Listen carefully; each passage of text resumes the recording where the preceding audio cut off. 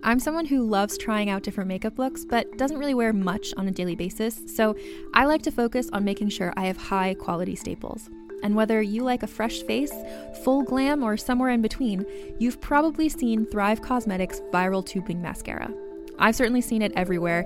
You know, the one in the turquoise tube? So that mascara, along with all of Thrive Cosmetics beauty products, are certified 100% vegan and cruelty-free, which I look for in makeup, and they've got excellent quality to match. And something I didn't know from all the mascara videos I've seen is that for every product sold, Thrive Cosmetics donates either that same product, another product that is needed more, or a monetary donation. They've worked with over 500 nonprofits to help with a wide range of causes like supporting cancer survivors, people experiencing homelessness, education access, and so much more. Knowing that makes me feel even better about using their products. And I do enjoy using them. Like I said, I like having high quality staples, and so my favorites are products that are multi-purpose, like the Brilliant Eye Brightener. It comes in a bunch of colors, and I like using them as eyeliner, eyeshadow, and even highlighter. Thrive Cosmetics is luxury beauty that gives back. Right now, you can get an exclusive 20% off your first order at thrivecosmetics.com/thrive. That's Thrive Cosmetics, CAUSEMETICS.com/thrive for 20% off your first order. Another day is here, and you're ready for it. What to wear? Check. Breakfast, lunch, and dinner? Check. Planning for what's next and how to save for it? That's where Bank of America can help. For your financial to-dos, Bank of America has experts ready to help get you closer to your goals. Get started at one of our local financial centers or 24/7 in our mobile banking app. Find a location near you at bankofamerica.com/talktous. What would you like the power to do? Mobile banking requires downloading the app and is only available for select devices. Message and data rates may apply. Bank of America N.A., member FDIC.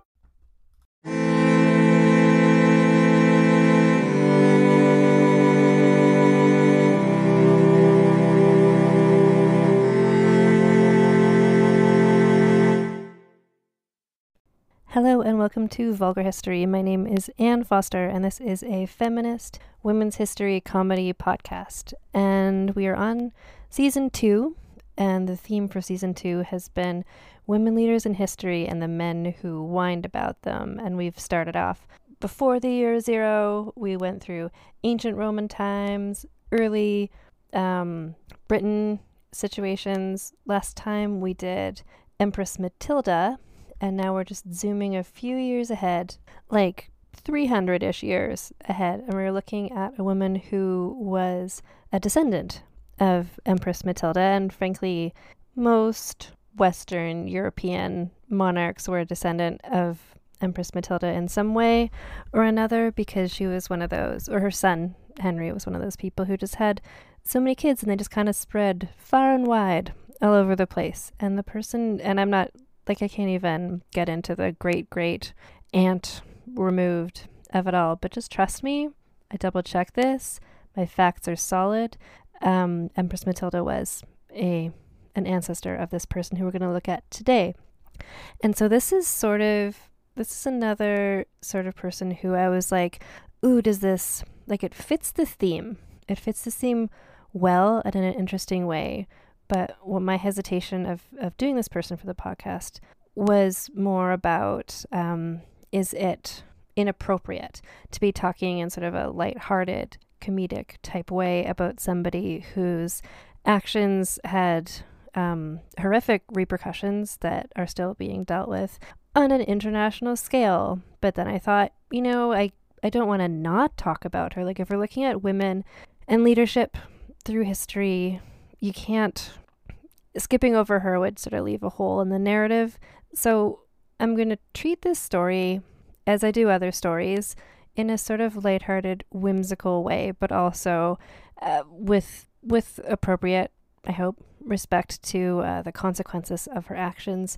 So we've looked at most of the women so far really have been sort of like, it's easy to cheer for them because there's so many gross dudes who are up against them, and the women achieved great stuff and then eventually were undone by some gross dudes around them. And the thing about the women who we're doing today, Isabella I, is that she actually lived for like a pretty long time, and she actually wound up being successful in what she chose to be a success at doing, which Spoiler, includes genocide of a couple different groups. So, but the thing about her reign is that she was so successful. The beginning of her story is similar to other people in the sense of like she was a woman and people were like, ooh, but should women be in charge? Like all those same issues came up. She surpassed them.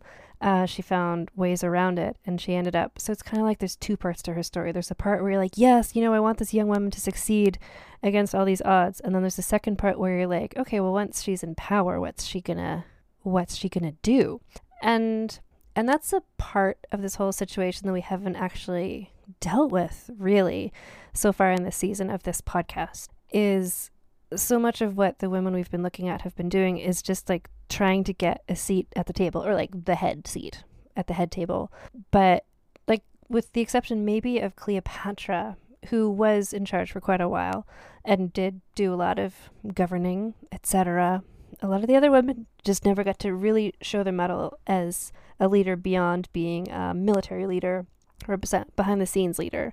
And the thing is, and it does still bother me when I hear people say still today, when here's the things about like, men have had their chance, like let's just let women be in charge. Like women are more, people think, are more compassionate or are more, or smarter or whatever. And it's like, there's a lot of cultural baggage around that as to why people think that. And a lot of it is that's women are culturally groomed to behave in a certain way. And for women to succeed, often it means sort of leaning into these sort of stereotypical roles.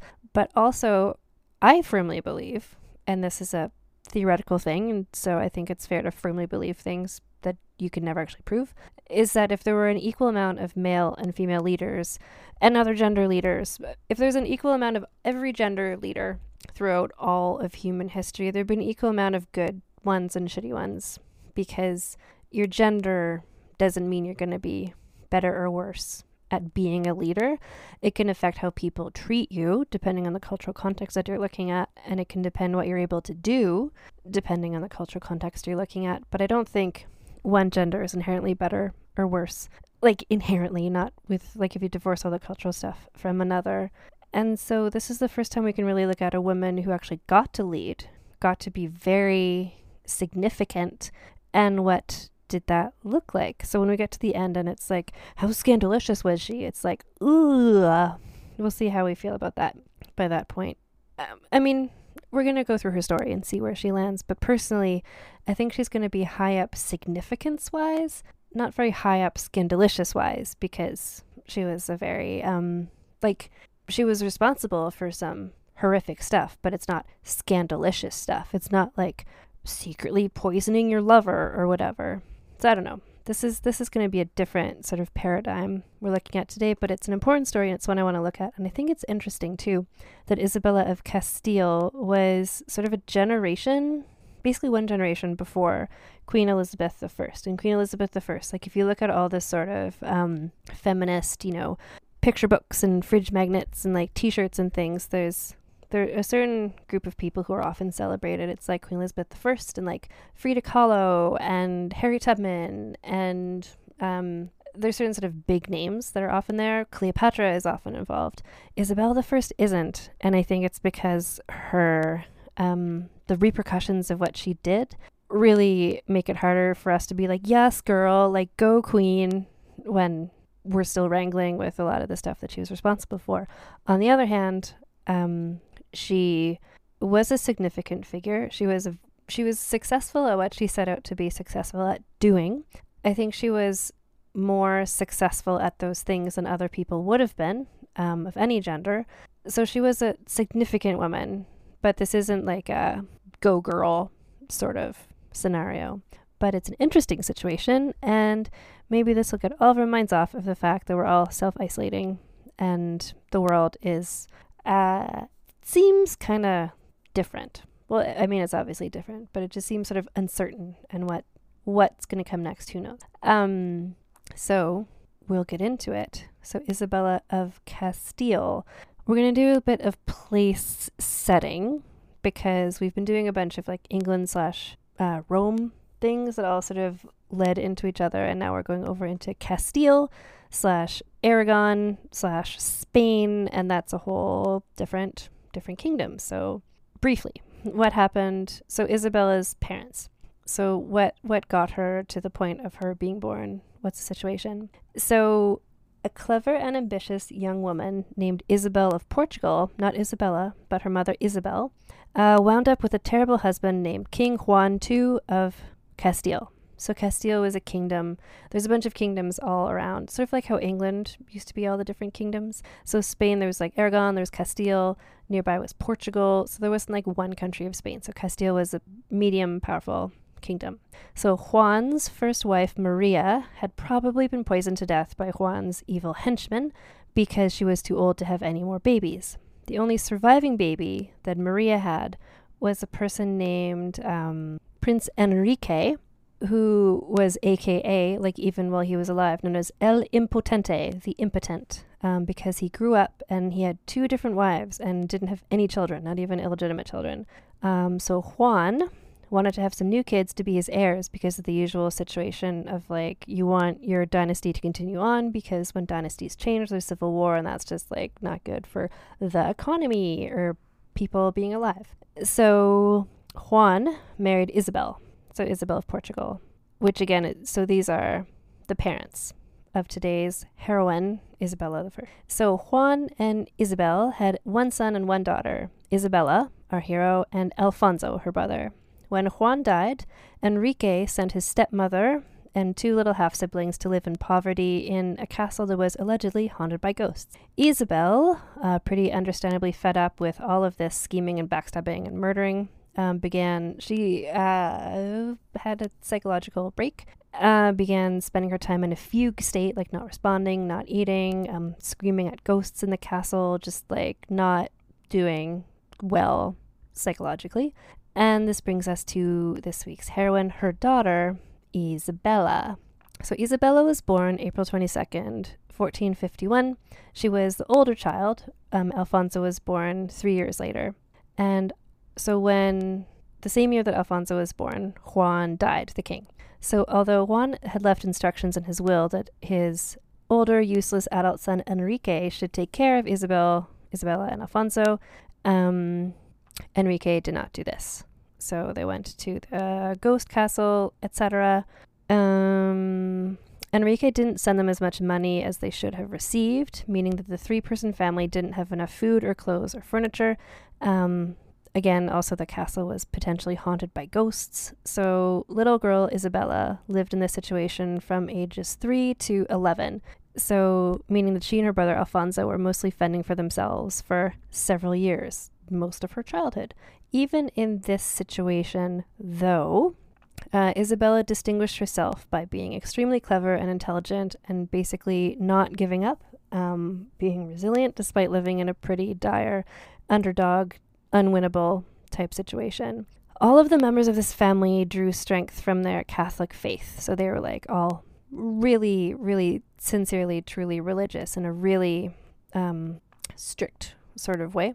So, and also it's important to mention because perhaps her experience of religion mixed with a deep personal trauma of growing up with her mother who had all these mental issues, living up, not having enough to live on in like a castle that was maybe haunted by ghosts. Like it was obviously a traumatic childhood.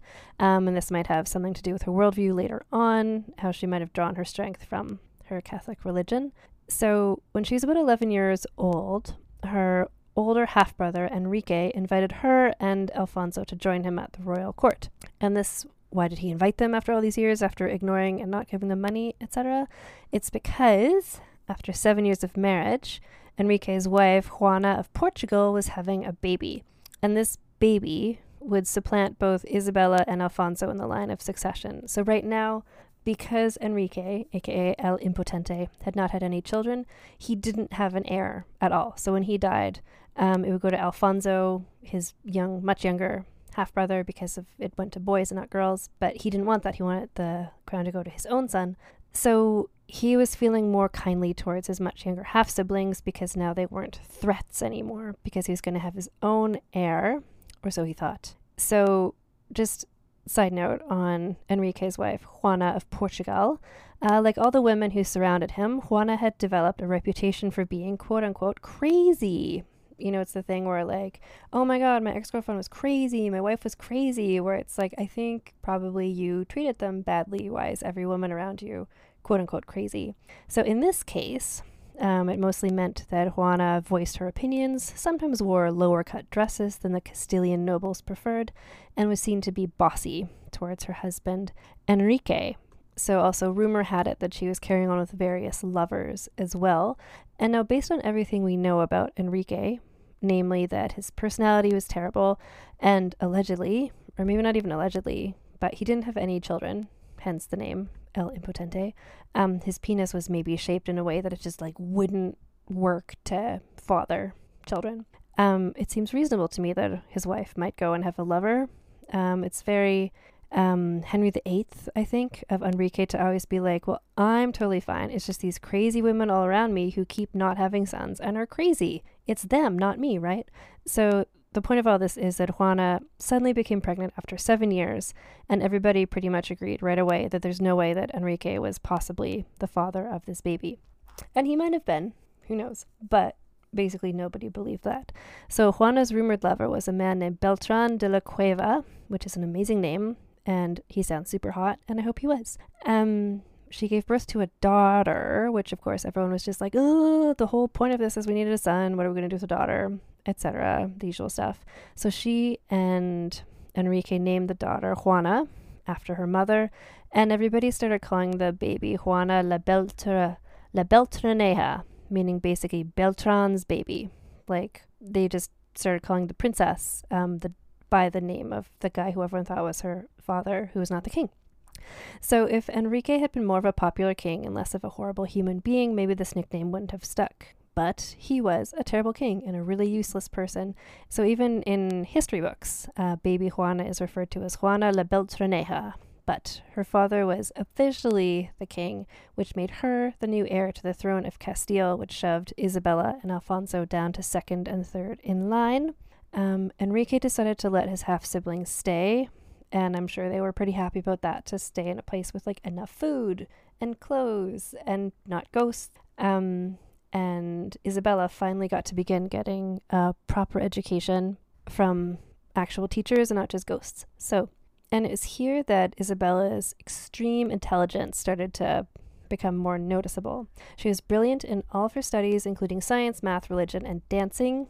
And she was also really interested in learning about politics and scheming. So the politics of Castile and Portugal there's just a lot of back and forth going on. Everybody was always trying to take over the other kingdoms. So Isabella learned about how her half-brother Enrique was not a good king. She saw what he did that was bad and kind of learned like, okay, if I was monarch, maybe I'd do this different or that different. She learned about how Portugal and other kingdoms were constantly trying to attack Castile. She also learned that there was a strong faction who wanted to make her brother Alfonso the new heir instead of baby Juana. Basically, Isabella laid low, paid attention, and was super smart in sort of like a Sansa Stark sort of way. Meanwhile, in the outside world, battles were fought and treaties were brokered, and eventually El Impotente agreed with the rebels that he'd name Alfonso as his heir, but only if his half-brother married baby Juana. So this is just like a weird incestuous child marriage situation, but then you don't have to worry about it for too long because Alfonso died under mysterious circumstances. Spoiler, everybody in this story dies of mysterious circumstances because it's that sort of story. So Alfonso was now dead, meaning that there were two potential heirs left for Enrique. His half-sister, teenage, brilliant Isabella, or his potentially illegitimate baby daughter, Juana.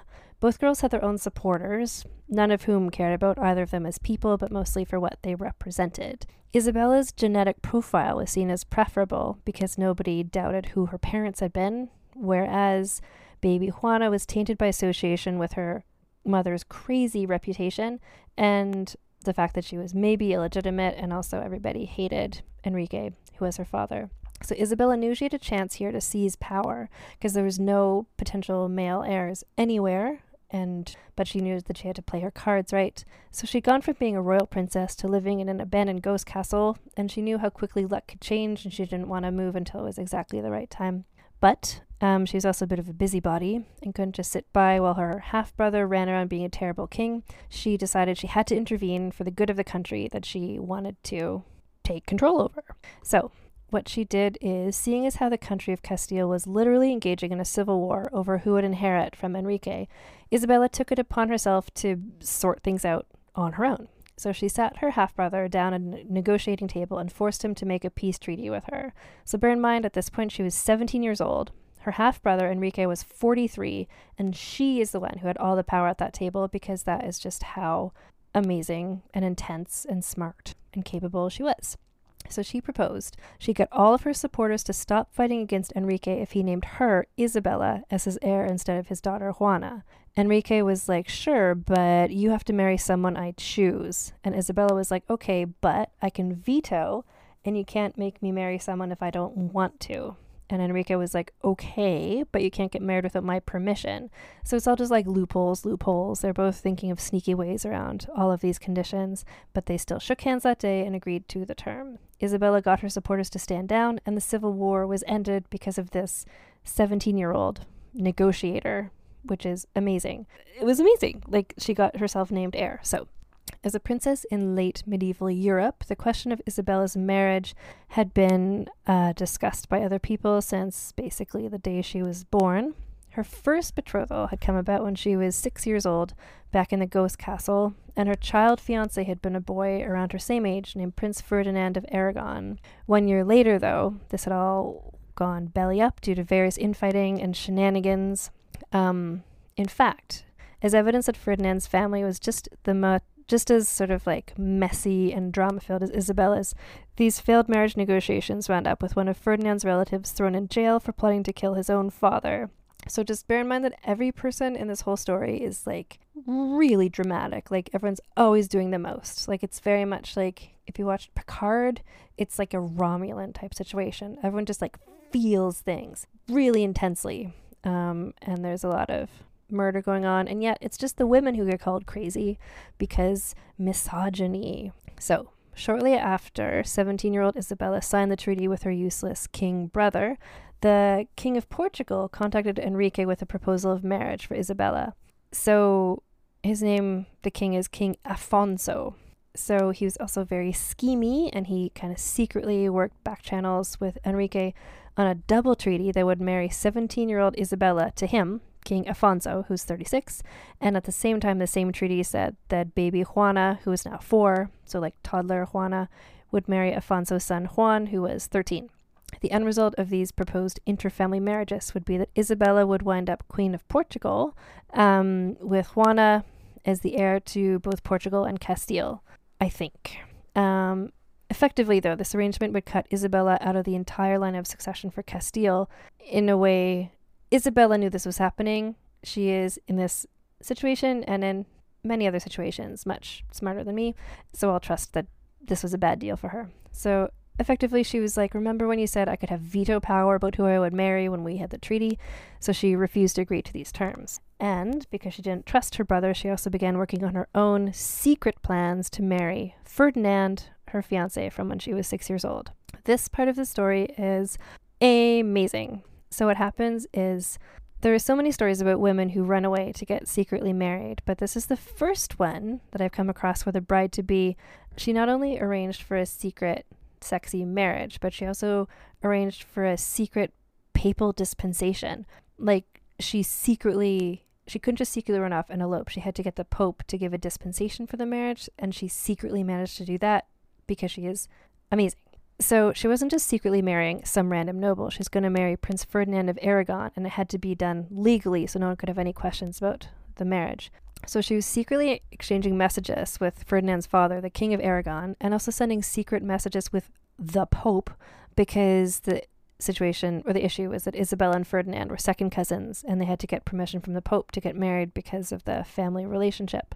And while she was sorting that all out secretly with the Pope, Enrique was still trying to find a way to make her marry King Afonso of Portugal. Like, he just wanted to get rid of her, but he wasn't very good at it. So if she wouldn't marry King Afonso, he tried to arrange a marriage between her and a French prince named Charles, which meant that he could ship Isabella off to France and out of his way, but he didn't know what he was doing. Isabella was super smart, and here's what happened. So, because Isabella and Ferdinand couldn't straight up ask the Pope for dispensation for the marriage, because then the news might get back to Enrique and he might try to stop them. But one of them knew someone who had access to the Pope's personal stationery or something like that. And so they acquired a forged letter from the previous Pope, like not the current Pope, but the previous Pope who was dead, a man who had been dead for 5 years. And this false letter on the Pope's stationery said basically, Ferdinand can marry his second cousin or his third cousin, no big deal if in the future this comes up. So they were good to go. So once the paperwork was all in place, Isabella was like, hey, I'm just going to go pay tribute to my dead brother and visit my mentally unstable mother back in the ghost castle. I'll be back in a bit. Bye. And she left. And everyone was like, that sounds true. So meanwhile, Ferdinand left his castle disguised as a servant, and the two of them headed out to meet each other for a secret wedding. So I love this part of the story. And I love the story because they're both just like planned really well and were both really smart and capable. So because they were so smart and their plan was so good, they met up, got married, and basically immediately because these two were so smart and their plan was so good, they met up and got married immediately. So Isabella was 18, Ferdinand was 17, and now they were married to each other officially. So the secret wedding was effectively a declaration of war against Enrique. She'd broken the brother-sister treaty where she'd said that she would let him choose her husband, but in so doing she had landed herself in a powerful alliance with Ferdinand's country of Aragon. Isabel and Ferdinand knew that to solidify everything they needed to have an heir, because that would just kind of make their case even stronger for why they should be in charge of basically all of Spain. So a son would have been ideal, but their first child was a daughter who they named Isabel, because every woman in the story is called Isabel or Isabella. Enrique was super mad about the sneaky marriage, and so he amended his will to name Juana his heir instead of Isabella. And Juana at this point was 12 years old, and just like, poor her. So remember her mother, also called Juana, just flashback. So Juana of Portugal, the mom, had a reputation for being quote-unquote crazy, which basically meant she didn't put up with Enrique's bullshit, so he badmouthed her, and then she took a lover, and here we all are. So eventually Enrique had her kicked out of his royal court, and she was like, is that supposed to be a punishment? Because like, great. And she just like pieced the hell out of there. She went to stay with a bishop who was a friend of hers, and then she fell in love with the bishop's sexy nephew, took him as her new lover, had 2 out-of-wedlock children with him, and was just living her best life. Good for her.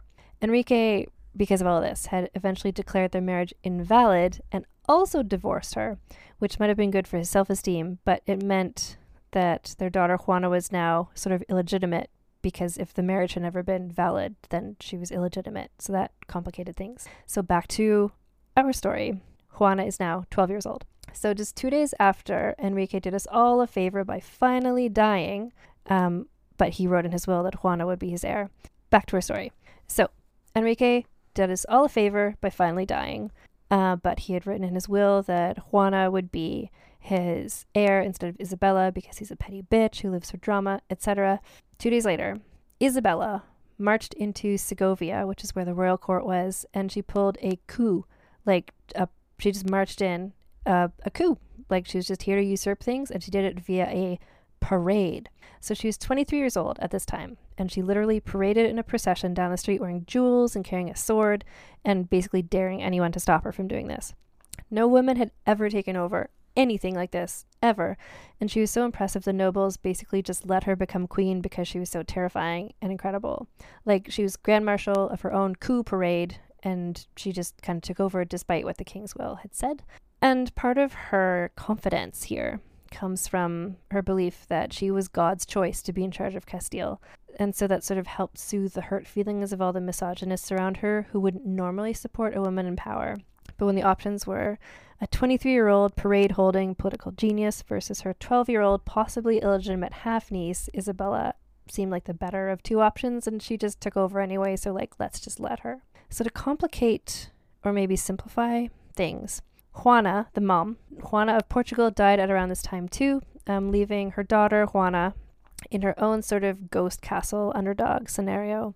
But younger Juana still had lots of powerful supporters, like the entire Portuguese royal family, including a man you might remember from a few minutes ago from the same story, King Afonso, the one who had wanted to marry Isabella in the first place, but she didn't. So his proposal to marry Isabella hadn't worked out, and he now had his sights set on marrying Juana, and through her taking over Castile. So just 5 months after Isabella had been crowned queen, Afonso and his troops marched from Portugal into Castile, and he seemingly picked up 12-year-old Juana and married her, and that just happened. So this was another marriage. There was also marriage/act of war. And for the next 4 years, there was a war called the War of the Castilian Succession. On one side was Juana and Alfonso. On the other side was Isabella and Ferdinand. Lives were lost, battles were fought, 4 years pass, and now it's 1476, and it's the Battle of Toro, where the whole war was ended when Ferdinand invented public relations stunts. So here's the thing. Neither side was sure who had won the Battle of Toro. Like, they fought the battle, everyone was just like tired and exhausted, a bunch of people were dead, and everyone was just like, wait, who just won? So Afonso's troops went back like, I guess we won? And Ferdinand went around spreading fake news that he had won in a huge victory, and his fake news spread to some of Afonso's allies who were like, oh, I guess we actually lost, let's go home now to Portugal, or whatever. And so many of Afonso's troops mistakenly left because of these rumors that Ferdinand's side ended up actually winning. So it was a victory for mind games and strategy, and it wound up with Juana and Afonso heading back to Portugal, where they stayed, basically, for the time being. Back on the home front, Isabella was busy with a parallel PR stunt. In front of witnesses, she had her daughter Isabel officially declared to be the heir to the crown of Castile. So not only was Isabella herself the queen, by naming her daughter her heir, she was basically swearing herself in as queen at the same time. So both Isabel and Ferdinand were just really good at this sort of thing, using like mind games and just like confidence to just will themselves into the positions they wanted to be in, and they were just so like self-assured about it. Everyone was like, that seems true, I guess that's what happened, he won that battle, she's the queen, here we all are, okay, moving on. So the team up wasn't just Ferdinand being a warrior and Isabella being a political mastermind, because Isabella was also a literal warrior queen / continues to be a negotiating genius. For instance, later that same year, while Ferdinand was off fighting, like whoever, other enemies, a rebellion broke out against the pair of them, and Isabella was like, well, I'm just going to go and quash this. And all of her male advisors were like, but what if you just stayed home and did like woman things like sewing and raising your baby daughter? And she was like, so I can't hear you, I'm busy riding off on a horse to single-handedly negotiate this all. And that's what she did. So she just negotiated with the rebels. The rebels were like, oh, you know what? We're not against you anymore. We support you. End of rebellion. Like, she'd been negotiating peace treaties since she was a teenager and could outsmart anyone. Like, her mediation skills was just like amazing. So she was a political mastermind, had married a man who seemed to be her true equal in terms of scheming and ambition, had given birth to a daughter and heir, had driven her tween half-niece back to Portugal. What more was left to solidify her place as queen? Well, basically, because of patriarchy and misogyny, she still needed to have a son. Like, having a woman queen who had a daughter was just like not quite enough for everyone to be like super comfortable with the whole situation. But lo and behold, in 1478, she gave birth to a son who was named Juan, Prince of Asturias. With this baby boy now supplanting Isabel as heir, there was really no argument to be made about why she shouldn't be in charge of literally everything. She had the pedigree, she had the son, she had the record of military victories, she had charisma and intelligence, and she was just getting started. So what happens next? So this is where she stops being underdog. This is where she's like, we're getting into like, and now she's in charge of stuff. And what's that going to look like? Spoiler, genocide. So Isabella and Ferdinand at this point are officially co-monarchs of both the huge kingdom of Castile and the smaller but important Aragon. They were truly an equal pairing. So Isabella was given the same level of respect and responsibility as her husband. It wasn't a thing where it's like, that's the king and that's his wife, we'll call her the queen. They were like co-monarchs. And this was the first time in Western history that a woman actively ruled a country. This was before Elizabeth I. This was before Catherine the Great. This was 300 years after Matilda. There had been women who had ruled like kingdoms, or like they'd been duchesses. Women had been in charge of stuff, but she was like actively a reigning monarch. So she and Ferdinand were both reigning. It wasn't just the husband of or the wife of. So when Isabella, 23 years old and small, she's like a small like person with sort of like red goldish hair, when she paraded down the street with a giant sword and declared herself queen, everyone was kind of like, okay. But by the middle of her 30-year reign, those same people were like, Isabella is the greatest human being the world has ever seen, at least in the past 500 years. We worship her, basically. So we're going to look now at what made her, what she was like as a queen, and what made her such a significant figure. So, first of all, you remember when she was hanging around that castle and just paying attention to stuff and seeing like, oh, this is why my half-brother is like a terrible king and here's what I would do differently. So she started implementing the stuff she figured out during her time Sansa Starking it. So she was able to turn around Castile's finances through her careful and meticulous leadership. The past two kings, so Enrique and also her father, who had been the puppet of his evil pal, who is this guy called Del Luna. Her father had been like a shitty king. Her half-brother had been a shitty king. They'd been like literally awful at the job.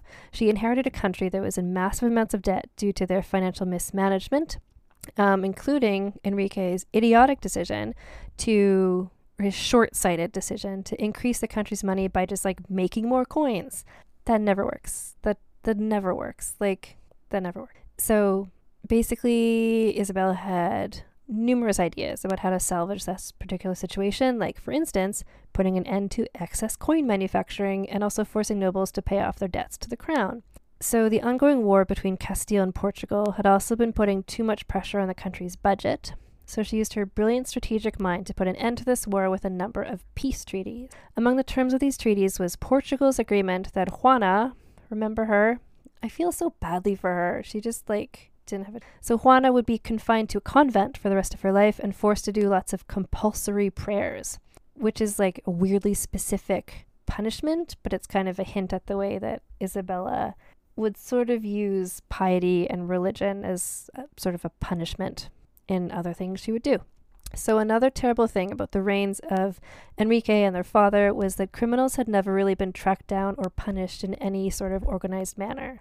And this kind of made sense because the country's laws had never actually been written down. So Isabella hired a scholar to write out an 8-volume set of all of the laws.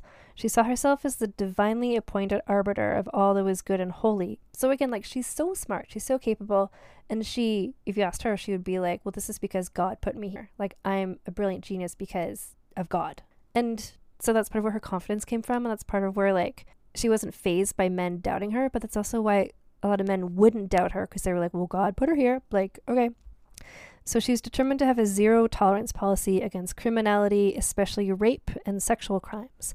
More rapists were tried and convicted during her reign than ever before. But, important note, Isabella considered homosexual acts in the same league of unforgivable criminality as she did rape, and the punishment for men convicted of sodomy was to be castrated and hanged, which was also the punishment for heterosexual rapists. So basically, consensual sodomy was given the same punishment as unconsensual sexual activity between anyone. So because you can't have medieval Spanish law without medieval Spanish order, Isabella also invented the concept of a state-sanctioned police department. Up to this point, justice had been mostly meted out by ad hoc gangs of men called brotherhoods or hermandades. So Isabella called her new royally appointed squad La Santa Hermandad, the Holy Brotherhood. Her predecessors had been largely under the thumb of powerful aristocrats who themselves gave and accepted bribes for their own self-interest, and they weren't really there for the country, they were just there for their own personal gain. Isabella and Ferdinand put an end to this whole situation by positioning themselves as absolute monarchs. Now, obviously being a dictator isn't ideal most of the time. All of the time? I'm going to say most of the time. But this was one situation where it was kind of their only option. The country's allegiances had been scattered, and the new monarchs were determined to coalesce all support behind them. So this is what was best for them, but in several ways it was also kind of best for the country. So this meant they removed all power from the nobles, consolidating it all for themselves. Isabella had the nobles move from active participants in government to more like audience members, and replaced them with actual administrative staff, like lawyers who would perform the actual tasks of running the country. So it was sort of like really modernizing things in a really effective way. So they got a stronghold over the country just by having a vision and a plan and being a really good team together. The pair of them, especially Isabella, also wound up being really effective in other ways, but the first steps, and sort of the necessary first steps, were to take a struggling country and make it over into something actually productive. So in a sort of triage way, once they'd gathered all control into their own hands and established law and order, they were able to move on to other stuff, such as to unify the country under a single religion. So, Isabella and Ferdinand were so pious that the Pope bestowed upon them the name the Catholic monarchs, which is still the way that people refer to them now sometimes. So it should come as no surprise that the religion they want everyone to have was Catholicism. So this wasn't just conversion for like to get the numbers up or whatever. Like Isabella truly saw herself as God's hand on earth. Like God had put her there. Like this is her job, is to make everyone, like save everyone or whatever. So her role was as the savior to all non-Catholics. So at the time that she took over, Spain was populated not by only Catholics, but there's also a lot of Muslims and the largest concentration of Jewish people of anywhere in Europe at that time. So did this mean she ran around like a missionary converting people? No. What it meant is that she created policies forcing non-Catholics to convert, and then she changed her mind and later decreed that all non-Catholics were to be expelled from Spain without their money or possessions. And their money or possessions were then given to Isabella and Ferdinand, which helped out financially. So they were all expelled. It was a horrifying time for Jews and Muslims in Spain, and there isn't this podcast's thesis. There's not really time to get into all the details of it, but I'll put some article links in the show notes to really get into how horrendous this whole thing was and the effect it had on world history, but basically it was genocidal. So, simultaneous to the expulsion of Jews and Muslims, Isabella and Ferdinand were also hard at work conquering the remaining Muslim strongholds in their area, which were run by a dynasty called the Nasrid dynasty. Isabella was actively involved with a multi-year campaign because, again, she had this military background. She'd military victories before, so she helped to plan campaigns and accompany troops near the field of battle. Using the newly increased treasury of money that they got from genocide reasons, she amassed a larger arsenal of weapons than any previous monarch had ever acquired, including cannons strong enough to destroy castle walls. Her tactics and arsenal forced all armies in Europe to change their battle strategies. This is again, I'm just presenting some facts here. And the fact is she was a really competent leader and some of her actions were horrific and everyone around her kind of had to change their strategies against her because she was so effective. The final stronghold of the Nasrid Empire was Granada, which finally surrendered to the Catholic monarchs in 1492. Isabella and Ferdinand entered the city and were ceremonially presented with the keys to the city. And so then they set out converting not only the people, but the place itself. They reconsecrated the primary mosque into a Catholic church, for instance. Their success in defeating Muslim expansion forever altered the global balance of power, forever, internationally. So at this point, it had been, the global balance of power, Eastern areas, countries, kingdoms, had been more powerful, and then because of her actions, the West suddenly became more powerful. So Spain was becoming the first Western superpower, paving the way for the domination of France and then England, and then some of the colonies on the world stage. And we're still dealing with that world order today.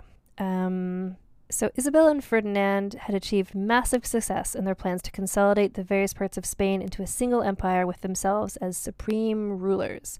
Rather than spreading themselves to the east, spreading Spain more east, Isabella's interest was piqued by a persistent Italian adventurer who kept visiting. His name was Cristoforo Colombo, or his anglicized name is better known as Christopher Columbus. And he was just this guy who was like, hey, I want to go to the West. I think there might be stuff there. And she was finally like, fine. So he approached the Catholic monarchs numerous times for financial support for his goal to voyage across the Atlantic to find new trade routes to the Indies. But they kept saying no. He kept dropping his price of how much he needed, and finally it was cheap enough that Isabella found it acceptable. And so she reappropriated the money seized from the expelled Jewish people and Muslims to fund this trip. So, okay. So Christopher Columbus, his actions in North America are fairly well known. And in case you weren't sure how truly awful he was and the things he perpetrated were so awful, I'll put some more links to a few things in the show notes as well, because again, that's a whole other topic, but worth reading about for sure. I don't feel personally capable of speaking to it to the extent it needs to be spoken about, but I will put some links in the show notes. So what's one thing that's interesting about this whole scenario is that Isabella was never comfortable with the idea of enslaving or mistreating the indigenous people of the Americas. This was partially because she viewed Christopher Columbus's colonies as subsidiaries of Castile, which made the indigenous people, she thought of them as Castilian subjects, and she was their monarch. And the law of the land was that Castilian subjects could not be enslaved. Furthermore, she was keen to convert the indigenous people to Catholicism, and to her, Catholics could also not be enslaved. But also, note to her, she wasn't like a civil rights. To her, black people captured during her conquest on the African continent could be enslaved. It's just like Castilian subjects and Catholics couldn't be enslaved. But her desire to convert people to Catholicism was not limited to the indigenous people of the Americas. They were still consistently obsessed with ensuring that every single person living in Spain practiced the same religion they did, to the point that they began even mistrusting people who claimed to be Catholic. Because, it makes sense to me if you're there and everyone's just, are you Catholic? You just start being like, yeah, I'm Catholic. But Isabella and Ferdinand were like, but are they? Are they Catholic enough? So they wanted to build a country that was entirely Catholics and all of whom fully supported them. So a full-on dictatorship situation. And so that's why they founded a royal inquisition, aka the Spanish Inquisition. They weren't the first people to do something like this, but they were among the most successful at it, by which I mean they captured and killed more people than most other inquisitions did. I will put a link to that in the show notes as well. This is what I was talking about. At first it's easy to cheer for this person, and now she's actually getting a lot of stuff done, and it's just the global implications of what she did are quite extreme. So Isabella's religious fervor was not just limited to just her subjects. She applied similar high standards to her children.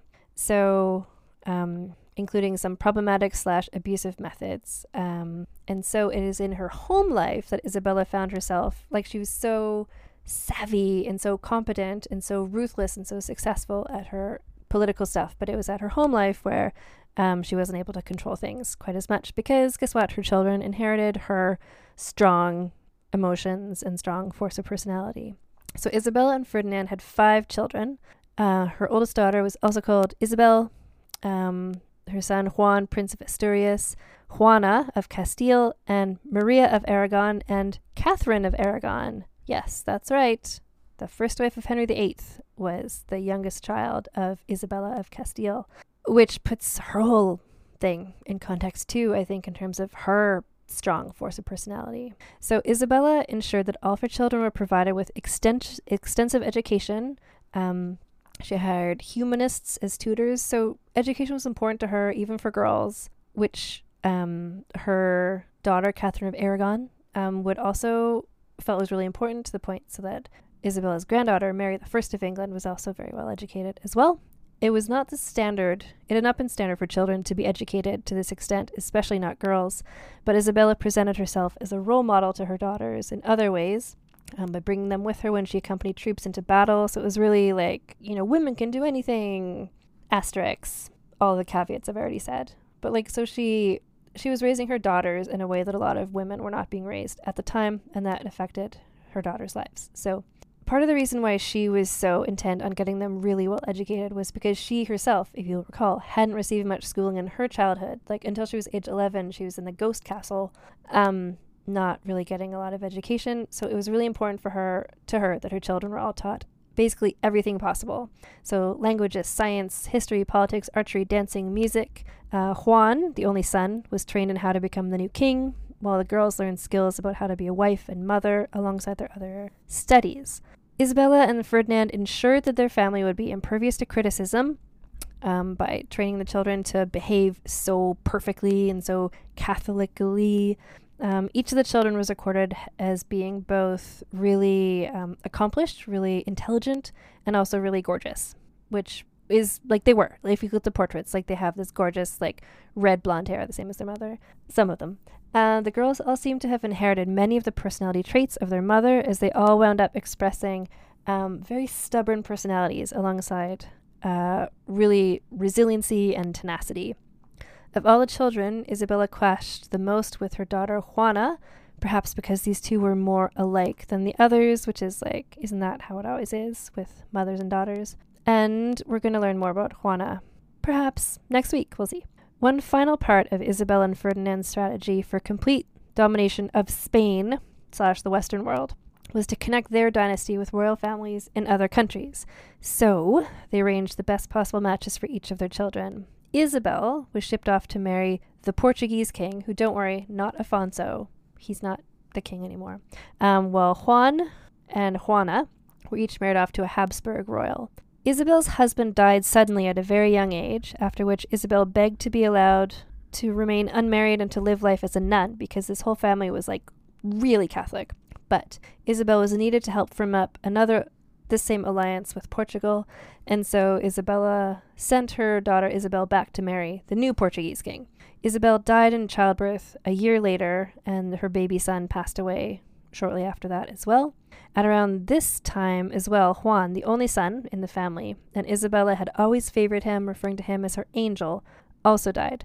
So this meant, much to Isabella's grief and frustration, if you're going chronologically, that her least favorite daughter, Juana, was suddenly and unexpectedly heir to the thrones of Castile and Aragon, because that was it. Her youngest daughters, so Juana was the oldest daughter. There's two other sisters, Maria and Catherine. So Maria and Catherine were sent off for their own politically advantageous marriages. Maria was to be the second wife to her sister Isabel's widower, the King of Portugal, which is just like, bleh. So like Isabel married the King of Portugal, who died, so then she married the new King of Portugal, then she died.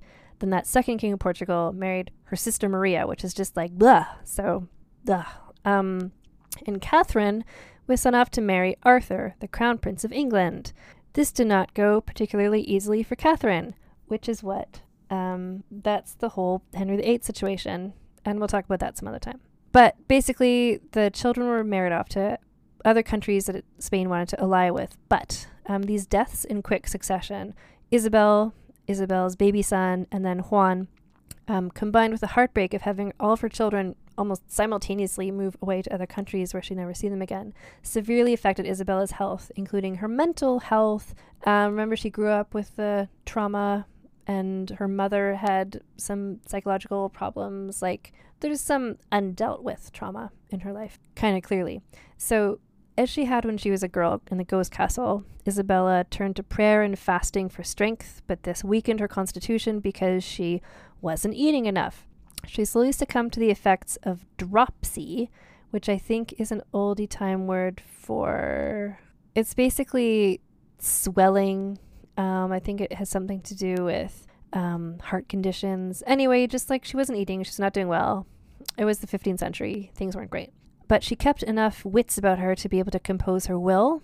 So the document is part advice and instruction to Ferdinand, and Ferdinand would continue on being the solo monarch for another 12 years. And it's also instructions for their successors. So her will is sort of like a manifesto almost. So she charges her successors to remain vigilant against the devil and his minions, which included the Muslim and Jewish people, as well as to continue to work to conquer the African continent and to continue the Inquisition. She's just like, this is what's important to me. She also noted in her will her desire for the indigenous people of the American colonies to be treated fairly and not to be abused. And Isabella I died aged 53 at the Medina del Campo Royal Palace, where she had been living bedridden for her final months. This was in 1504. Her tomb is in Granada, the site of one of her greatest military and political victories. When Ferdinand died, he was buried next to her. And when their daughter Juana died 55 years later, she was buried there as well as was Juana, her daughter Juana, not Juana the Portugal stuck in the convent having to do prayers all the time person. And Isabel's dead baby son, Miguel, was also buried there. So a little family tomb situation.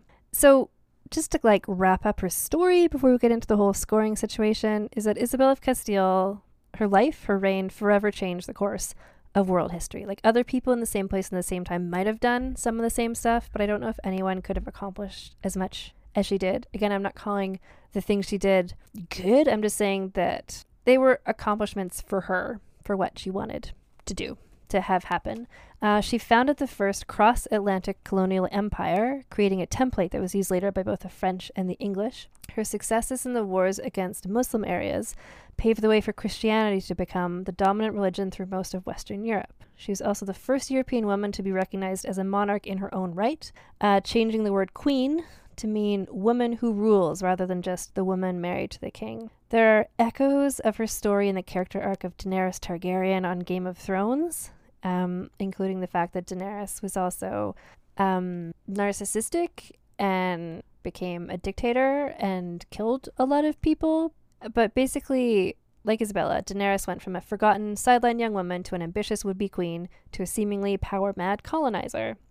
Isabella's legacy is complex and impossible to label as entirely positive or entirely negative. I mean, nothing is really...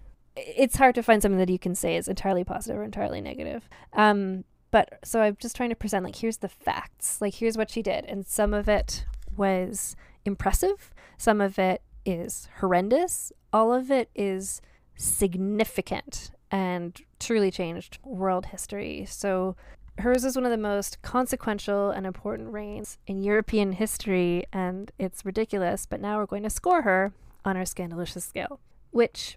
I mean, it's hard for me to quantify the purpose of the Scandalicious scale, but it's mostly just, it's a nice way to wrap up each episode, and it's a way to sort of measure the different women who we're talking about, not saying who is better than who, but just more kind of like, where do they all stack up if we're putting them on a list and measuring them in these various different ways. So the first category, oh, my cat is here, being like real friendly with her claws. I don't know, Isabella had... I don't think people had, because pets hadn't all been brainwashed by enzymes and cat poo to worship. Anyway, so the first category is scandaliciousness, and I'm just giving her a 0. A 0! Have I ever given everyone a 0? I don't think I've ever given someone a 0 in scandaliciousness, but I feel like the ghost of Isabella of Castile would come and like strike me down if I suggested anything about her life was scandalous. You know what? No. I'm going to give her a 2. A 2 for scandaliciousness because the whole running away, secretly marrying situation. Scheminess. Now, for a lot of the women we've been looking at, this is meant sort of like behind the scenes. How did they, orchestrate a murder or whatever? But for Isabel, I think it's more just like planning. Did she come up with plans? Were those plans effective?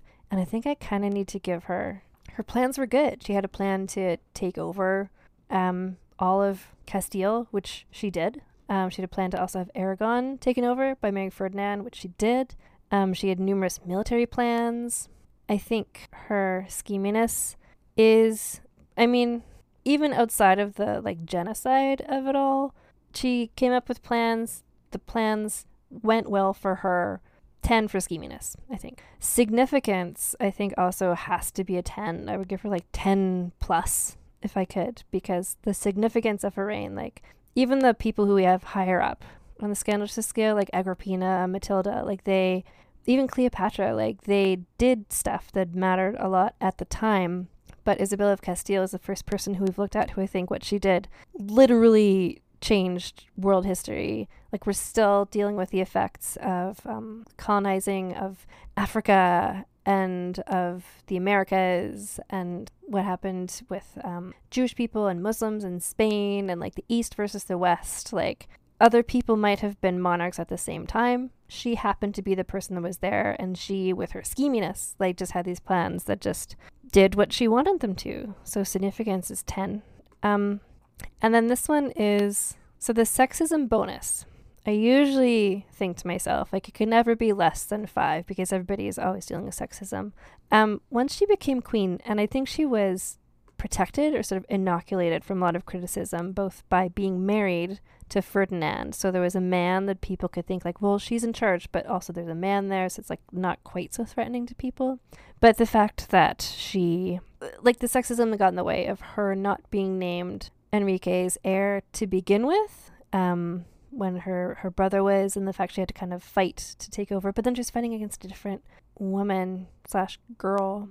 I'm going to stick to my guns. I'm going to give her a 5 because I feel like show me a person who hasn't had at least a 5 out of 10 in sexism affecting their life. So that brings her total up to 27, which is kind of right in the middle, which makes sense to me because this is a podcast where like we prioritize scheminess and scandaliciousness and things like that. And so the people who are at the top are the people who did scandalicious type things combined with some significance type things. And Isabella of Castile is significant, but she's not like, again, this is where there's not a lot of, it's not like, there's not a lot of sexy movies and historical novels about like, ooh, Isabella of Castile and like all the schemes she did. She was like a military leader and she's an effective military leader, but not the sort of person that's going to get to the top based on what we're scoring on here on Vulgar History. So again, I'm going to put like a whole lot of links in the show notes for this because there's a lot of important context that I breezed over pretty quickly in the aim of giving you a whole big picture view of her life from beginning to end. But that context is really crucial to glean and to really appreciate the effect that this woman had on all of world history. I mean, she's one of the most significant, not just women, but like people of any gender to have ever lived. Like just this stuff. And that's partially like she could have been the same personality, the same person with the same skills and in a different situation. And she wouldn't have done all these things. It's like it was like a combination of who she was, her skills, and just the situation she was in and her ability to make the best of it, and to win people over to her side. So yeah, this is Vulgar History. My name is Anne Foster. I have a couple little links you can look at. First of all, if you want to find more of my writing, including effectively a transcript of this podcast, just the 2 essays I've written before about Isabella of Castile, that's at annefosterwriter.com. This podcast, we're on Instagram and Twitter at Vulgar History Pod on Instagram, Vulgar History on Twitter. If you want to email me, you can reach us at vulgarhistorypod@gmail.com. If you want to support this podcast, I'm on Patreon at patreon.com/AnneFosterWriter. I've also got some merch, including from last week's episode, a shirt that I find the most hilarious thing in the world.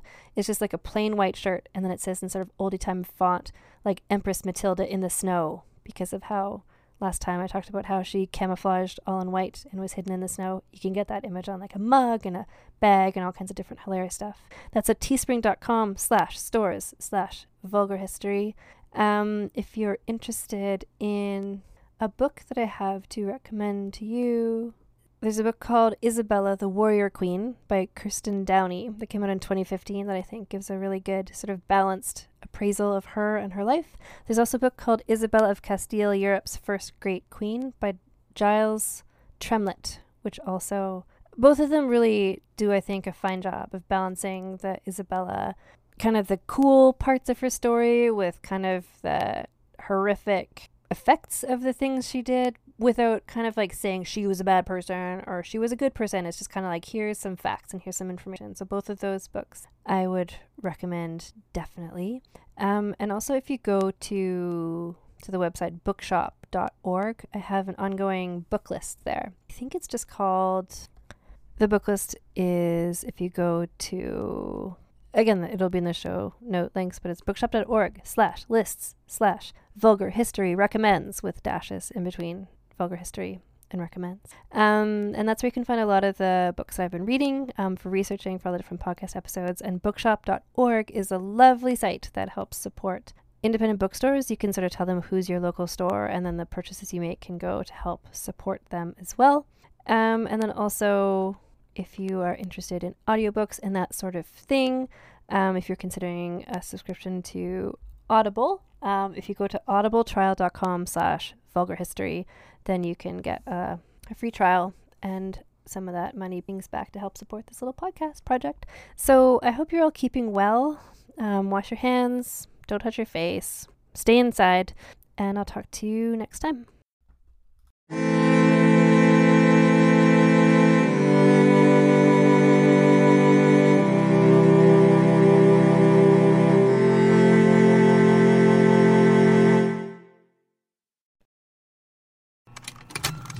Contained herein are the heresies of Radolf Burntwine, erstwhile monk turned traveling medical investigator. Join me as I uncover the blasphemous truth of a plague-ridden world, that ours is not a loving God, and we are not its favored children. The heresies of Radolf Burntwine, coming January 2nd, wherever podcasts are available.